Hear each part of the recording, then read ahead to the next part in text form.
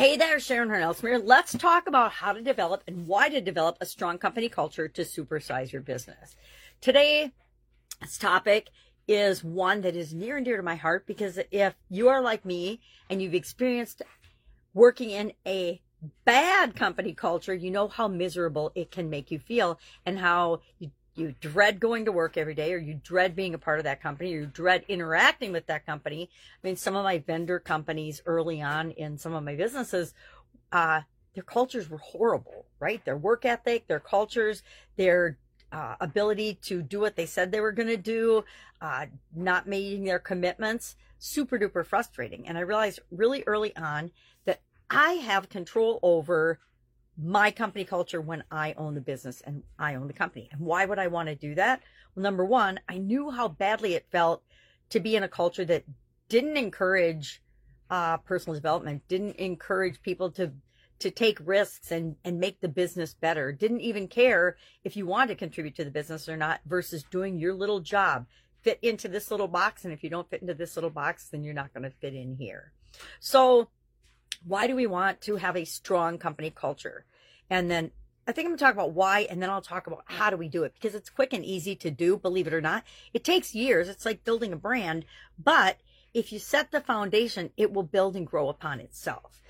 Employee engagement and retention is better in organizations where you have a strong company culture, or a company culture that's values and goals and behaviors match the core values that you say your business stands for, and that core values that are consistent with the people that are part of that organization.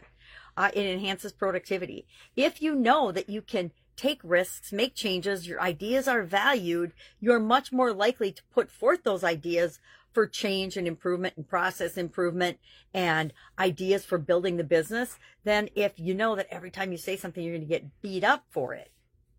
And finally, it allows you to attract top talent. People want to work in organizations that they feel like they're valued, important, appreciated, compensated fairly, and respected, right? It's not that hard to create that environment if that's what your core values are. Now, if you don't care, then you're probably not listening to me anyway.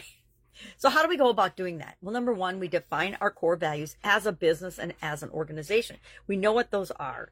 We lead by example, right? If you're expecting something of the people that work in your organization, but you're behaving in a way that's not consistent with that, guess what?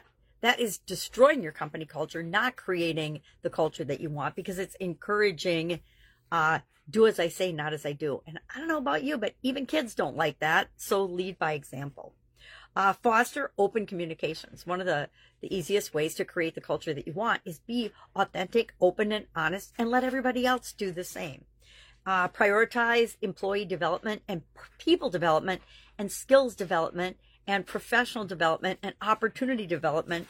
Prioritize your best investment, which is in yourself, personal development and growth and skills growth, as well as the people that you serve. The best investment we ever make is in the people that are a part of our organization.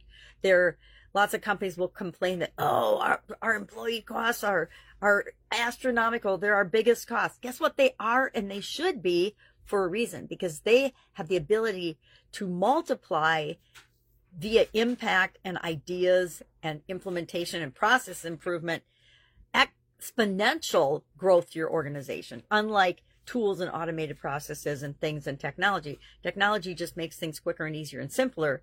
People are the users of technology. Can't read my notes. Mistakes, I guess some of the ways that we prioritize in employee development is making sure and realizing that we all make mistakes, right? All of us, even you, even me, I make lots of them. I'm okay with it because that's how I learn. But let people know that you expect them to make mistakes. That's how they grow. That's how they change. That's how they positively impact the organization. These are the mistakes. Okay, I'm wrong. These are the mistakes that you don't want to make when creating your culture. And mistakes is one of them. Don't beat people up if they make mistakes. Encourage trial and figuring things out and solution-based communication and actually solving problems, right? That's what we're all for. That's what all of our jobs really boil down to, is solving a problem. We are the solution to a problem that an organization has. if we neglect inclusivity, and I think that's part of my feeling that some of the work environments and the cultures that I worked in the past, or the businesses that I've worked with, are not very inclusive. They didn't value my opinion. They didn't care what I had to say. They didn't care about my past experience or my ideas. And they definitely didn't like that I was a woman. Worked in several industries like that. Overlooking flexibility and just being rigid and strict in things that don't make sense, right? A lot of companies have rules about how they do things, and they never look at changing them. They created it for a good reason. Probably they had a problem, and that was the solution to it, the rule. But they don't realize that things change and rules need to change over time. And finally, lack of consistency. If you are all in alignment with your core values one day, and then a big customer asks for something that pushes against your core values and you say yes, guess what? That is an example of not being consistent.